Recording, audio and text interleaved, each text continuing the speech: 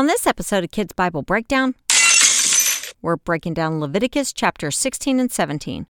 Remember back in chapter 10 when Aaron's sons weren't doing things according to God's instruction, so God sent a fire and burnt them up? Well, after that occurred, God told Moses to relay some instructions to his brother Aaron about how things should be done.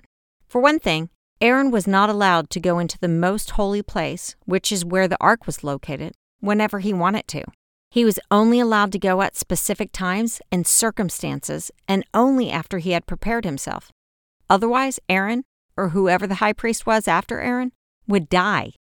The chapter goes on to discuss everything the high priest was to do in order to prepare to enter the most holy place. This included bringing both a sin and burnt offering, bathing, and then putting on the sacred garments we discussed in earlier chapters. The Israelite community was also to supply 2 male goats for a sin offering and a ram for the burnt offering. Then one of the goats would be a sacrifice to the Lord, and the other one would be a scapegoat. The chapter goes on to give details about how Aaron is to perform the sacrifices in order to make atonement for himself and the Israelites.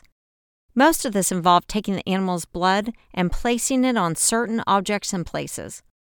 As for the scapegoat, Aaron was to lay his hands on the head of the live goat and confess all the wickedness, rebellion, and sins of the Israelites. I have a feeling Aaron was talking for a long time. When he was done, someone took the goat to a remote part of the wilderness and released it. This was to be done every year on the 10th day of the 7th month. During this special day, no one was to work, not even the non-Israelites that lived among them. It was a Sabbath day because it was the Day of Atonement, the day God set aside for the Israelites to be cleansed of their sins. In chapter 17, God gave Moses more rules for the Israelites.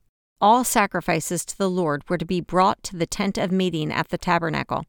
They were not to offer any sacrifices away from the tabernacle. People were also not to offer sacrifices to goat idols, which were objects of worship back in those days that clearly fall into the category of false gods. If someone offered a sacrifice that was not brought to the tent of meeting, those individuals were to be cut off from their people. The people were also not to eat any blood. God said the blood of the creature is its life, and that He gave him it to cleanse them from their sin. So if someone was to eat blood, God said He would turn His face against him and cut him off from His people. Now, I don't want God's face to turn away from me, but I also don't want Him to turn it against me. That sounds terrifying. Anyone that hunted was to drain the blood from the animal or bird and cover it with dirt. This chapter finishes by saying that anyone who ate something found dead or torn by animals was to wash his clothes and bathe, and he would be considered unclean until evening, which we also heard back in chapter 11. Anyone who did not wash his clothes and bathe was to be held responsible.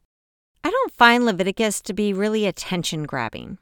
Typically, my thought and prayer when reading this section of the Bible is not, "Yay, I get to study Leviticus."